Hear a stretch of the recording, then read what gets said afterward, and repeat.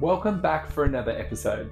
As part of my aim to end homophobia in sport, I'm putting together an Out Athlete series. This series will interview athletes that have come out the closet and are still competing in their sport. I'm going to find out a little bit more about them, about how their journey was and what their experiences were like, both as an athlete that was in the closet and then an athlete that has come out of the closet, and also their coming out experience. Today, I was fortunate enough to catch up with a very good friend, Jamie Carroll, who is an openly out 10-pin bowler and was the person behind the Pride Monarchs team, which were the first Pride team in the national 10-pin bowling competition. I'm your host, Dion Alexander, Mr. Gay Pride Australia 2022, and you are listening to Our Pride by Mr. Gay Pride Australia.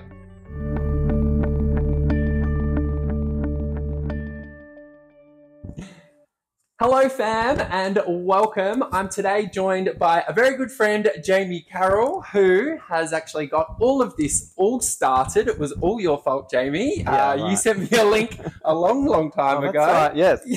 Yeah. Mr. Gay Pride Australia application link, and you said to me that I should apply. Yes. And I was thinking at the time maybe I shouldn't, but here we are now, and all of this is unfolded. So I have to thank you firstly publicly for that. Chicken dinner. Chicken dinner. Winner, chicken dinner. I'm joined with Jamie today as part of an Out Athlete series that I'm looking to put together. So Jamie is a 10-pin bowler, a fellow South Australian as well, and was the person that first introduced a Pride team at a national 10-pin bowling competition. So obviously, thank you, Jamie, for doing all of that. That's fine. My pleasure. Today, I wanted to get a little bit more of Jamie's backstory, a little bit about his journey, what's like being an out athlete, and then talk a little bit more about the Pride Monarchs, who were the bowling team. So I guess just to start off, tell me a little bit more about yourself. Tell the listeners a little bit more about yourself. Me, so I grew up in Adelaide and moved here when I was 21, 22. So I've been here for over 30 years. I know it doesn't look like it. And I'm very happy here, and I've got a really established group of friends, and I've had my own business for a long time. I'm a graphic designer.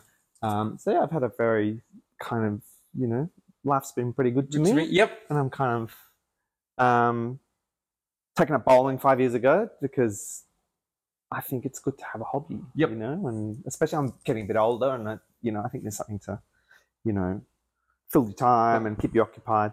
Stop you being cranky. Although it makes it pretty cranky, any sport. It's like golf, It's as frustrating as golf, I've been told by a lot of people. So Yes, it definitely is very frustrating. it is. And it keeps you away from your loving partner as well. It does. He actually came to watch me on the weekend for the first time in a long time. And he said, it's too cold in these places to watch people. I thought, okay, fair enough. My sister also came to watch me, and she said, oh, it's like golf. It takes forever. There's a lot of equipment, and everyone's really frustrated. She said, Yep. That's right. So, yeah. And whatever, I live in the city, which is actually not handy for 10-pin bowling because it's not. But when I finished juniors, my last year was around the corner in Rushcutters, but now that's some, Apartment building? Yes. Very expensive ones. And, yes, I've got to drive a long way to get to bowling, and, so it does require a level of commitment. Yeah. So, but I'm willing to put that in. Awesome. So you started bowling when you were quite young, didn't you? 9 or 10. Yep. So, and was kind of coached from very early on. Yep. Like they used to kind of scout around, and as your dad's a coach, and they Yes. look for the talent. And so I was really lucky. I kind of got taken under the wing of some really, really kind of caring sort of people, and I had some really good friends when I was a kid in bowling. It was a very, very, very, very, very, very positive experience. Awesome. To kind of be good at something when you're a kid. Yes. Not that I was like painfully shy or anything, but it definitely turned me from a, sort of quietish 14-year-old to a very brash, confident 18-year-old. Then the next year I came out. So that's a... Wow. Yeah. So you represented South Australia at the time in President's Shield, didn't you? We've swapped stories. I was the captain in 1986. Away! And you were born in 1988. But you were also the captain very long time after. So, yeah. And I used to travel a lot. And I actually left school. I left in the middle of year 12 because like I had to choose. Like Yep. all the time taken up by bowling was affecting my grades, and I'm like intrinsically so competitive that I couldn't finish year 12 if I didn't get a fantastic mark. So I just didn't finish it. It's as simple as that. But yeah, I was very, very devoted to it. And then a year later, I wasn't bowling anymore. Well, yep. So when you were bowling, were you openly out? No. No. Did you know about your sexuality at that stage? Tell us a little bit more about thoughts in your head around that. Well, do you know what? It's so long ago, and I kind of remember being more sort of not confused, but being more aware that I had like homosexual tendencies. Yep. When I was much younger, you know, like 13 to 14. Yep. But then I think there was that age where you hit where you're like, okay, I'm a teenager now. I've got to have like the right hair. I've got to do all those teenage things. I've got to, you know, and I came from a pretty simple background. So, yeah, there wasn't a lot of kind of cash being thrown around to not spoiled everything, but I did really like to present a certain view of myself. Yep. And that included having pretty girlfriends, you know? So, yeah, I think I still had a girlfriend up until I was 18. Yep. So, yeah. No, because when I did come out, I had just started my first year of adult competition, which we used to call seniors. Yes. But now seniors is a very different thing. It's over 50, and now I'm senior. So anyway, yeah. So hang on, we've got to put it back. You can be over 45 in some of them. In some of them, yes. Yeah. So give you a few years back there. Yeah. So I guess, was there a time when you were a junior, obviously you came out post that, so when you were 18, was there a time when you were a junior when you thought about telling anyone in the sport, or no? And was there a reason behind? It was it was mid 1980s. Yep. Just wasn't. Like, I've got a 15-year-old nephew. Yes. And his best friend at school is gay. And I said, when did he come out? And he said, oh, he's just always been gay. I think, no, like, so I think all those sort of big markers aren't as kind of defined anymore. Yep. So, what was your question again? I was just about like whether you had thoughts of coming out. Oh, right. No. Yeah. No, sorry. No, not really. And I really tried not to harbor any sort of, you know, feelings towards other boys. I always had really good friends, really close male friends. Always have had, who haven't necessarily been gay, and I've always kind of held that in such high regard that I think, you know, just things turn off. Yeah. So you know, and it's, as I said, it was the 80s. It wasn't like as easy as, you know, just kind of rocking up one day. It was a big decision. It was like a really big decision, and it was very scary. So it involved a lot of strategy, and so yeah. So no, I waited until I finished juniors. I think it had something to do with, because I was quite, I was quite popular as a kid. Yep. And I loved it. I loved the social side of bowling as much as I loved kind of the competition side. And I think maybe I just thought, I don't want to be pitied, or, you know, I don't want the you know, it's kind of, this sounds really sort of conceited, but it was a bit off-brand. Yes. Not in terms of, you know, I didn't really care about how I was perceived in terms of sexuality or masculinity or all that sort of thing. That didn't really bother me too much, but it was a big change, you know. Especially back then. Yeah, and I'd gone through all this time really kind of liking who I was. Yep. And it was like, oh, well, I like that new person. Yes. So, yeah. Which is unfortunate, because I did kind of get a lot better as a junior, and I was quite competitive at the end, and I was lucky enough to get taken away to all these amazing coaching clinics and stuff like that. And had I kept going, you know, I imagine I still would have kept the trajectory. Yeah. So, you know, sort of, I always wonder about that, but it's not like life didn't go well because I wasn't bowling. Life was fine. I had a great time as a young person, and I was too busy to bowl. To be perfectly honest, I was kind of out and about, and I did get involved in the community quite early. When I moved to Sydney, I was working for Mardi Gras within a few years, and I was on lots of committees and things. So I've always been sort of involved in stuff, you know. So there's just maybe wasn't enough room for, you know, organised sport in this term, in this situation, bowling. yeah. Do you think that, the not being open with your sexuality at the time, did that potentially contribute to your decision to cut off bowling, or is it more just a whole life thing? So you're saying if I had maybe decided to come out at 16 or something and blend, because Blend you make together. a jump from juniors to adult competition, and Yes. never the twain did meet back. No. Like you weren't allowed to earn money as a junior, you weren't allowed to compete in adult competitions. Now there's a lot more blur, and Correct. I just wonder whether it was, it wasn't like I have to jump from this pond Yep. into this lake. Yes. Yeah. It was, and maybe if everyone was conditioned, was used to, the new me. Yep. Because that's how a lot of people did treat it in those days. It was like you're a different person. Yeah. I remember someone, she was quite prominent. She was very, very prominent. And she was a quite good friend of mine. And she said, "Oh, how's the new lifestyle?" And I thought, she was a bit of a card. She's a funny chick, but I didn't take it very well. I was very sensitive to it. This was after I came out, when I was kind of still hanging around and bowling a bit. Feeling very uncomfortable, mind you.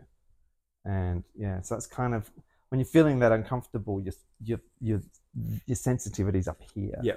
Anything that anyone says. Like there was one guy I was convinced was behaving in a quite hostile way towards me. But then, fast forward 30, 35 years, he's sent me all these like old records and letters and result sheets. I don't know where he got them from. And I just so loved. I didn't ask him. He just sent them to me. It was a Facebook thing, and I thought, wasn't that nice? I thought maybe I had it all wrong. Yeah. But as I say, everything's changed, and everyone's perceptions towards us has changed. Most people's.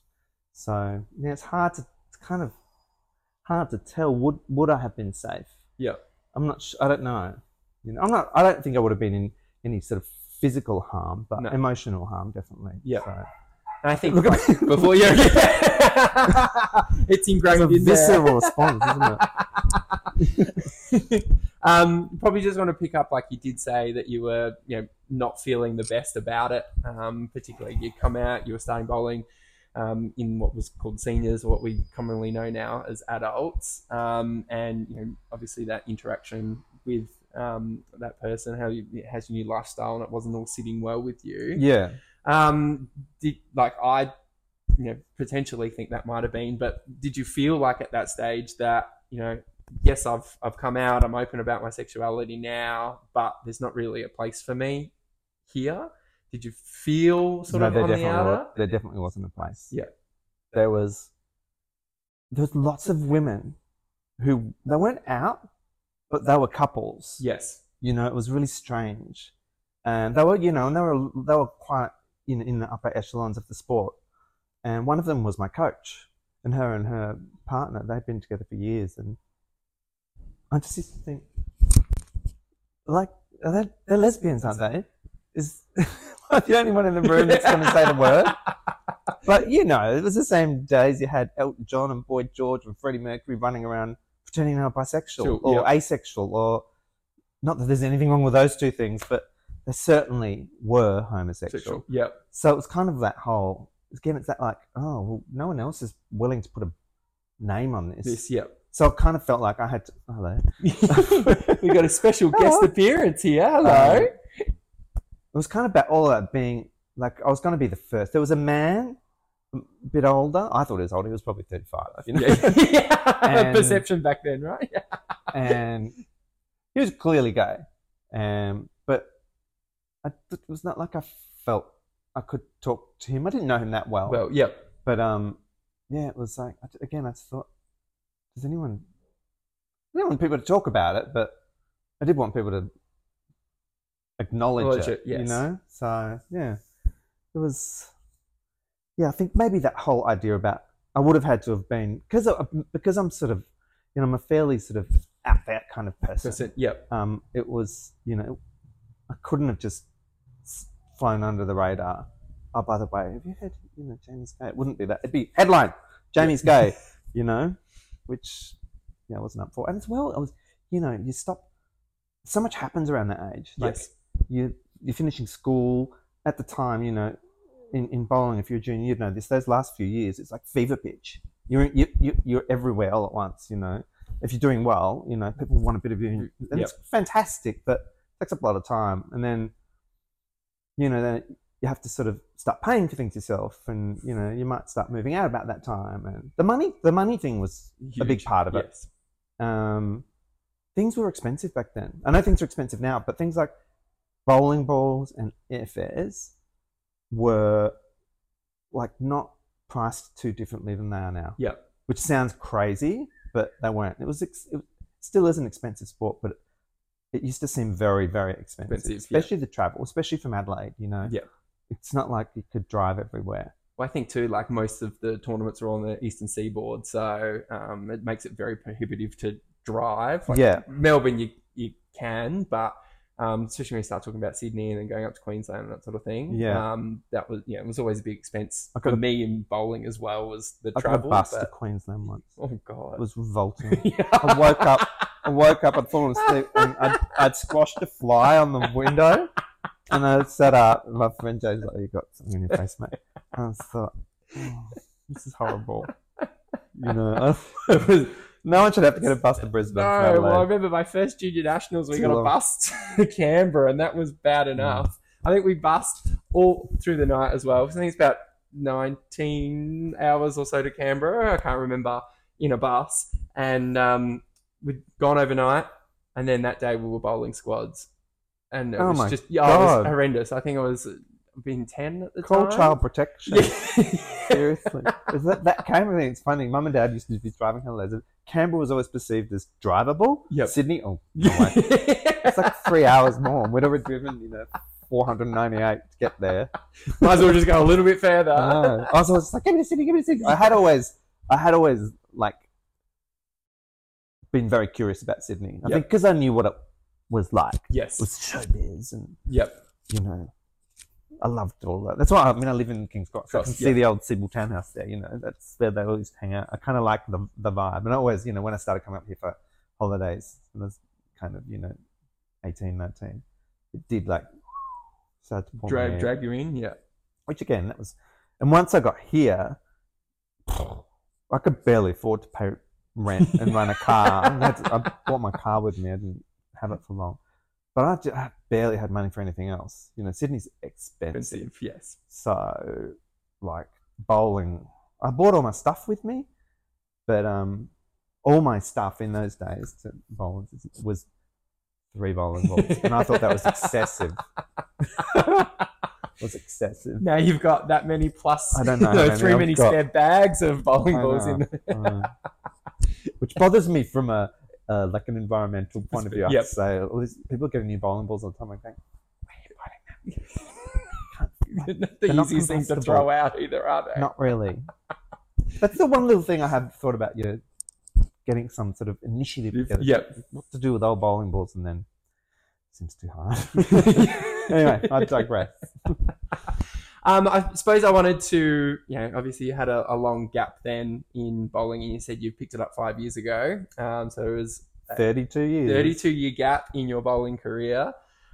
You've come back, been sort of welcomed by the sport again, from all the stuff that I can see on social media and my relationship I've got with people in the bowling industry, and then started a Pride Monarchs team to go to the Nationals. So it was the first Pride team that we've ever had in a national bowling competition, and probably one of the first Pride teams that there were that went into a national competition of any sort in Australia.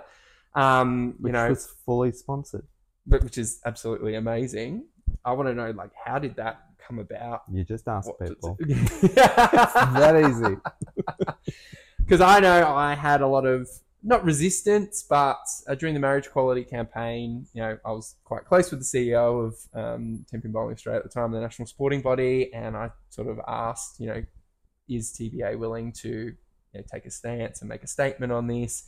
And it was very much, as individual people, we are supportive, but as a board and as a senior management, we won't make a statement on it. Yes. When was that? So that was 2017. So to see a Pride team last year at the national championships just warmed my heart. Good. What was the thinking behind it, and how did you sort of come up with, I'm going to do it, I'm going to have this Pride Monarchs team? I've been thinking about this, and I've just remembered what in 20. So there's a state-to-state competition explained to the punters called Rockway. It's not spelt like that. It's RACHUIG. It's very, unfortunately, it's not so much anymore, but it was very prestigious. Yep. So as kids, Dion and I would bowl President Shield, and then, be expected once you get to adults, you would, represent your state in Rockway. And so a couple of years after I took up bowling here, I made the New South Wales Rockway team. Yep. Not many people tried out. I didn't care. I still got a blue shirt, whatever. And I was in the seniors team as well. Neither of those teams went to Tasmania because of COVID. Yeah. It was very upsetting. So I kind of thought, oh, I'm bowling that. And then I don't know if I'm on the New South Wales committee, and I don't know if I got on that committee before, and I thought it wasn't appropriate if I was putting my name up to be on the team. Yeah. Anyway, so I decided, I did a bit of asking around, spoke to lovely people like Michael Craig, yep. And I think I'd met Madeline by then, and I thought, okay, we've got myself and 2 good bowlers, and we should be able to cobble a fairly good team together. And then 2022, I had some family stuff. I didn't go forward with it, but they'd approved the idea, the people who ran the franchise competition. And then, the next year, just everything fell into place. This woman called Romany Brooks. Thank you, Romany. I'm still very grateful for her generosity. She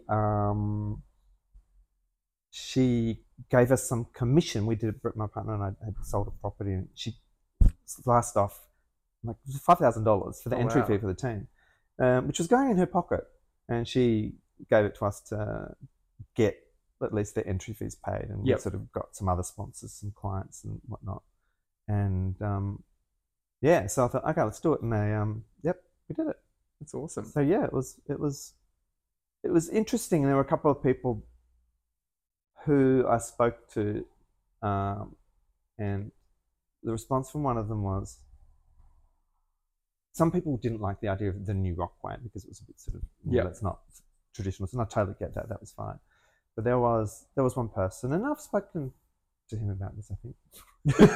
But because Madeline was going to bowl on the team, Madeline is a trans woman who was on our team. This person said, I just think it's going to be controversial. And I just said, but that's the point. Yeah. And it was he's a different generation to me. He's probably 25 years younger than me. Yeah. And I just thought, oh gosh, is that normal thinking for a younger gay man? I don't know. That's very that's quite weird as well, because I would have thought that we're moving into a more accepting time frame than what it was when it was particularly when you grow up and when I grew up. It was controversial. Yeah, it was. It was messy, and I think I thought back and I thought, you know what? Maybe he was onto something. Yeah. He's a very high level bowler, and he's a great guy, and I just thought maybe he was being wise, which is hard to sort of acknowledge. Yep. It's it's kind of conflicting. So, but I think too, yes, it was going to cause a bit of a stir, but at some stage too, I look at everything that sort of changed the way that we are as a society, and that's brought about controversy, and the first Mardi Gras march was a protest. People got thrown in jail. Correct. Yeah. So I always look at that. Look through history. And Sydney Morning Herald published their names. Never forget. All of them. Never forget. However left they want to try and present themselves now. Yeah. It's in the vault. So I think that there's always going to be a level of controversy around that sort of thing when you're making change and making inroads. What I'd be keen to know was the team accepted from all the other teams in the competition and the administration? Yep. Yeah, look, there are a few people who are a bit sort of funny, but that was more about skill. Are you good enough to be in this? Yeah. It was directed towards me, I have to say. I didn't perform very well. I was a bag of nerves. It was very stressful. On the ground there, it was really, really stressful. Yep. And that had a bit to do with some of the guys on our team whose behaviour was a bit on the nose. Yeah. And, I kind of thought, not only can you not walk past that standard of behaviour, because it's akin to accepting it, but unfortunately, especially in a situation like that, we have to hold ourselves to a higher level, you know, and that's just the way it is. It's kind of not entirely fair, but it's better than not being a part of things. I guess it's one of the trade-offs. Anyway, but no, they were pretty good. They were really good. There was a little bit of how do I put this? Sexualization of gay men. You know, which bit finale. It's all it was fine for a while, but it's like got to be old real quick. Yeah, very quick. But no, pretty well received, very well. Good. Yeah. Now you said we flogged a few good teams as well. Yeah, good. That'll put them back in their place. Yeah. We bowled much better when I got rid of the other guys, and I had no idea they were really stressing everyone out. Yeah. So that was interesting. Especially, I think there would have been a heightened level of stress within the team just from what you were doing, like you know, wearing pride colours all throughout the competition. Yeah, it was all a bit. For 3 days. I mean, it's pretty intense anyway. Those sort of competitions, it's like you got to get up early. You're bowling all day. It's hot. You don't eat properly. It's just like, and then having all that on top of it was just a bit too much. Yeah, I cried at the end. Cried at the end of everything though. You made it. You did it. You had the first. We did it. Yeah. First, LGBTQI plus team. A pride team in a national competition, which is fabulous. And you said before there was a little bit of controversy. I believe that did surround the trans athlete, Madeline Fitzroy. Tell me through some of the struggles with Madeline. So I used to play juniors with Madeline. She was a year or two younger than me. And as you know, as a junior, that's 20 years when you're 17. So I didn't know Madeline back then that well. She had a scorecard that said she beat me like 258 to 257. Like, where did you get that from? Good on you. Good for you. And she was introduced to me by Bree McPherson. Who unfortunately doesn't bowl anymore. No. And she's a fantastic bowler and a very nice girl, woman. And she joined our team. So in like the men's team are allowed to have women bowl on the team. So there was no big deal about that. There was no sort of question about that. However, after the teams event, there's a singles event called the Masters, which is not an age thing. It's a format thing. And naturally, she had Madeline, and before then, Madeline had been bowling in. She's over 50 like me, so she bowls in seniors events. She had bowled in some senior events in the female division, and she had bowled in some open events in the female division. So there was as you know, there was a tournament that you were presiding over where the decision had to be made. And you did your due diligence, and the precedent sort of stood. Unfortunately, they haven't made a call on it yet, but everyone's happy with the situation, including Madeline. She understands the complexities of it. Anyway, so unfortunately, the event organisers, because our national competition was sold to private event organisers or planners, and who had like a lot of sway down in Tasmania, and they had a lot of money, and it cost a lot of money to enter the competition as well, might I add. But it was husband and wife team. The wife, Ashley, she's quite open about it, and she had a lot to say about it publicly. Who is a very nice woman. For someone whose politics do not align with mine, I get along very well with her. I think she's a very nice woman, and her husband's a very lovely man as well. And but her views on trans women in sport were, look, let's just say they aligned with a lot of her views on a lot of things, which was from a certain kind of playbook. And to her credit, she was totally open to Madeline about talking about it, and I think they had to come around. Like, I think when you sign contracts for government-funded events, we do tenders at work, and I know there's a whole lot of stuff you have to sign about discrimination and that kind of stuff. So she was treading on thin ice, but it was pretty distressing. You know, and I'm going to be really frank here. I'm probably saying too much, but one of the team members I asked to go home, who was our manager, said, "Oh, it doesn't really matter if Madeline wears a skirt or not. She'll just have to wear pants if they kick up too fast." And I said, "She is not wearing pants. She is not." Madeline had told me her story, and we've become quite good friends. She told me her story and how it all happened. And one of the big things is she wanted to bowl in a skirt. It sounds really simple, but she just wants to bowl in a skirt, as a woman. Well, she is a woman. And I just thought, oh, no, you can't take the skirt away. No, that's not good. Anyway, she ended up bowling in the Open Women's competition and did really well. Like, she came third, which is amazing. Kind of it's probably the most prestigious tournament on that sort of kind. Correct. And she came third, and I've got to say, it really is challenging when you're kind of fighting so hard for something, and then you kind of like, okay, we made it, and you're in the arena, and you're like, oh, well, do I want to win? That's going to attract a lot of attention. Yeah. Of course I wanted to win, but it was challenging. It's sad that those thoughts come to mind, and I dare say they'll come to Madeline too, and I'd love to speak to Madeline one day on the podcast too. A bit of a segue. It was horrible. Which would be great, because I think, and it's just, you show the innocence of what she wanted to do there. Like, I just want to bowl in a skirt. Like, that's like, I just want to compete as a woman. Yeah. Is all she wants to do. And I just think that people that want to deny that just probably need to open their eyes a little bit. But there's a lot of stigma that goes around these sorts of things. And I know that, trans women particularly, inclusion in women's sport is highly politicized. Yeah.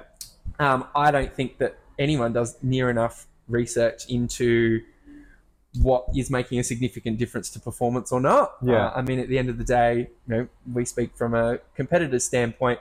We don't want anyone to have an unfair advantage. No. For no reason. But well, let people bowl two-handed, didn't they? They've got an advantage.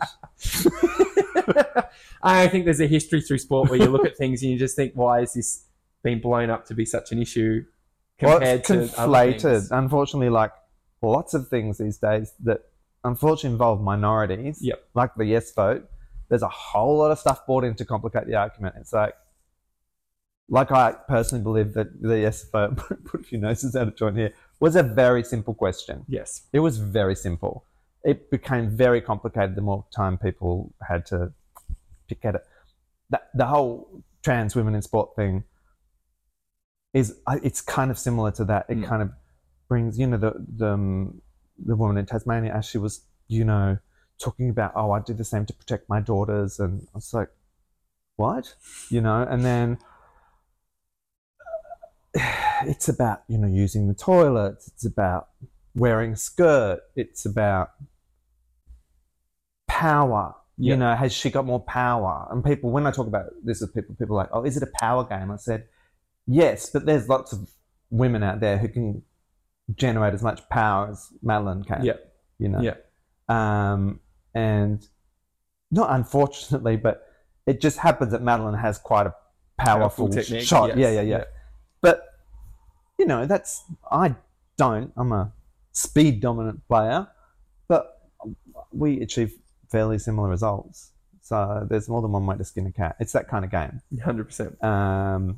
And what she's had to go through, and like her, watching her perform in those really kind of tense sort of moments, she seems to elevate a bit. Most of the time. I've seen her when she doesn't, and it's she gets really upset. There's a lot going on. She's fantastic. She's like, she's I don't know. She's learned how to channel it, and it was. She did very well in another tournament this year, like another very prestigious tournament, and it was again like, oh God, she's gonna win. And I think that's the unfortunate thing too that we look at, because a lot of the time people won't complain if you're coming middle of the pack, middle of the field. Oh shit, no! But as soon as you start winning, go for it. As soon as you start winning, that's when people start to really irk up and start to make comments. So, I think. That her being successful now is probably going to bring up another conversation. Our sport, I have to say, generally has been I'm going to rate them as magnificent. Yep. Especially in the senior ranks. I just thought, whoa, this is not going to end well. Well, no. I just don't know. It's kind of with anything like that, you reach a tipping point. There's a certain amount of people who are okay with it, and some of the people who are okay with it, that's kind of have more weight, and suddenly okay, and it's all fine. However, can be taken away. Can. So, but it's really refreshing to hear that, particularly from an older demographic, talking about seniors, talking about over 45s who wouldn't have been raised with, let alone gay and lesbian people being an accepted part of society, like a trans athlete then, and a trans woman athlete competing in a female event, that would have been a massive big faux pas, and it would have been off limits. So to hear that she's been embraced by that demographic, and it is great. They have embraced. They're like, the ladies love her. They've been, and they're genuine. They're really warm towards her. They've been fantastic. There's just some people who are cold, but they're cold to everyone. Yes, you can't take that personally. So it's been really good. It's awesome.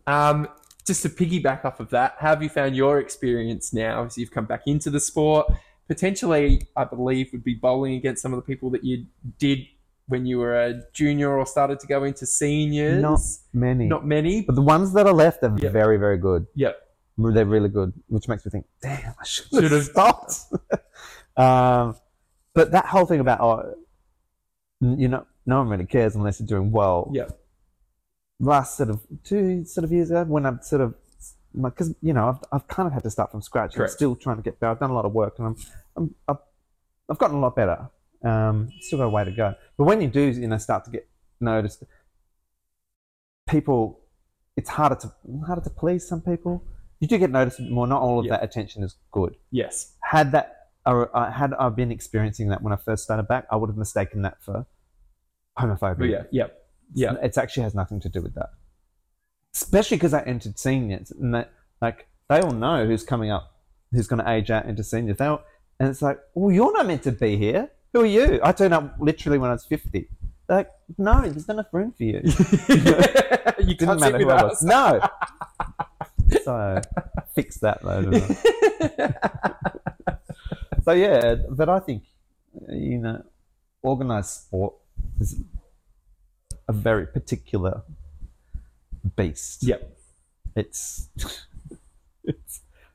lots of people complaining, lots of passionate people, lots of stories about money going astray and all these sorts of crazy myths.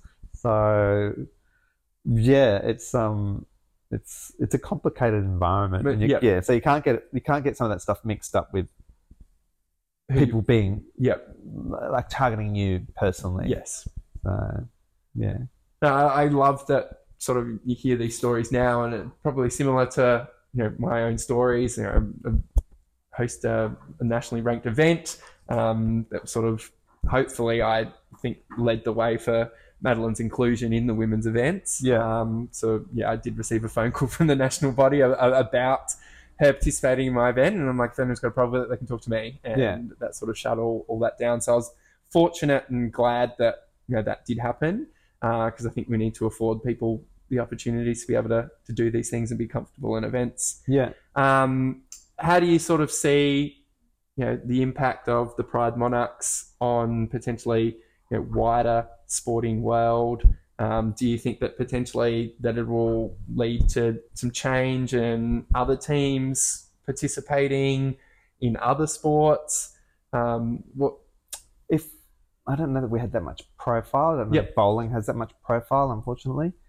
I wish it did. I don't know. I don't know a lot about other sports. Every sport seems to be quite particular in how it treats.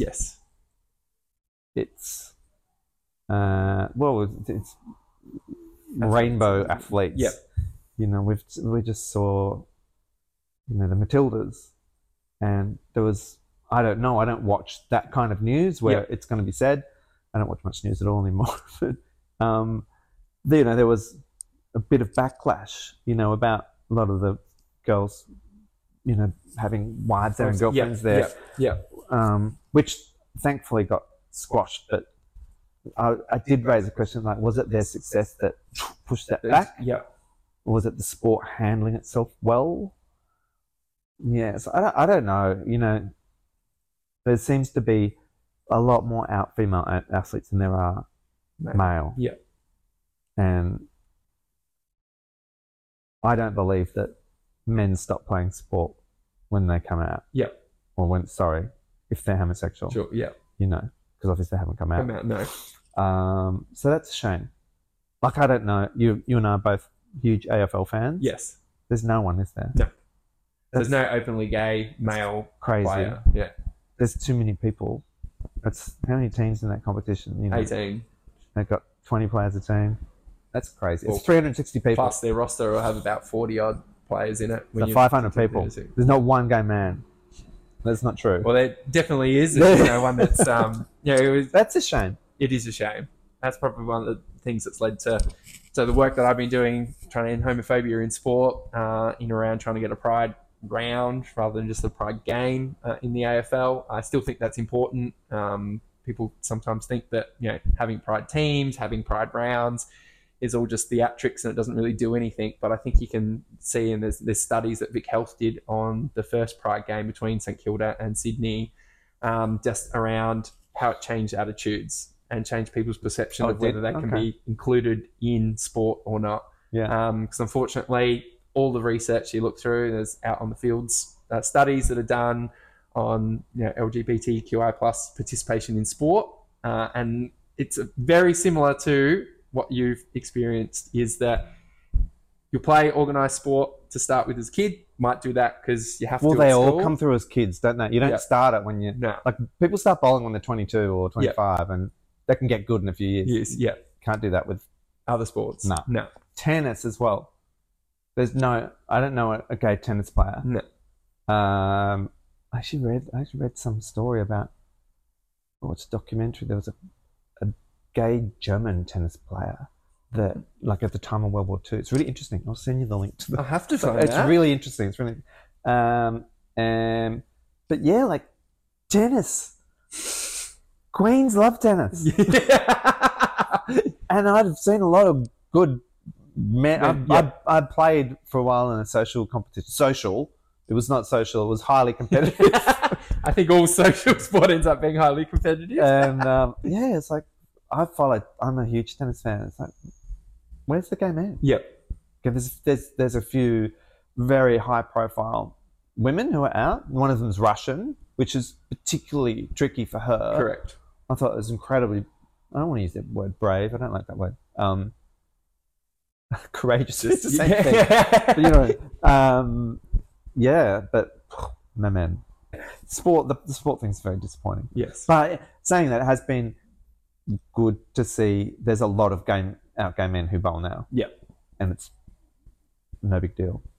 And I love that. And some part of me thinks that it's got to do with it not being as high profile as well. So I think in the smaller sports, you're starting to see a lot more visibility and people are willing to come out, which is great. And hopefully that'll then trickle into other sports. Because, I mean, your story, Madeline's story, while not as accepting from everybody, you can see that these people, when they come out, and people from our community, when they come out, are actually being embraced by their sporting community. And I'm pretty confident saying it will happen. Yeah. Most of the time. It will happen. I don't think it's an if anymore. No. American pro bowling as well. Men. Yes. Well, there was Scott Norton.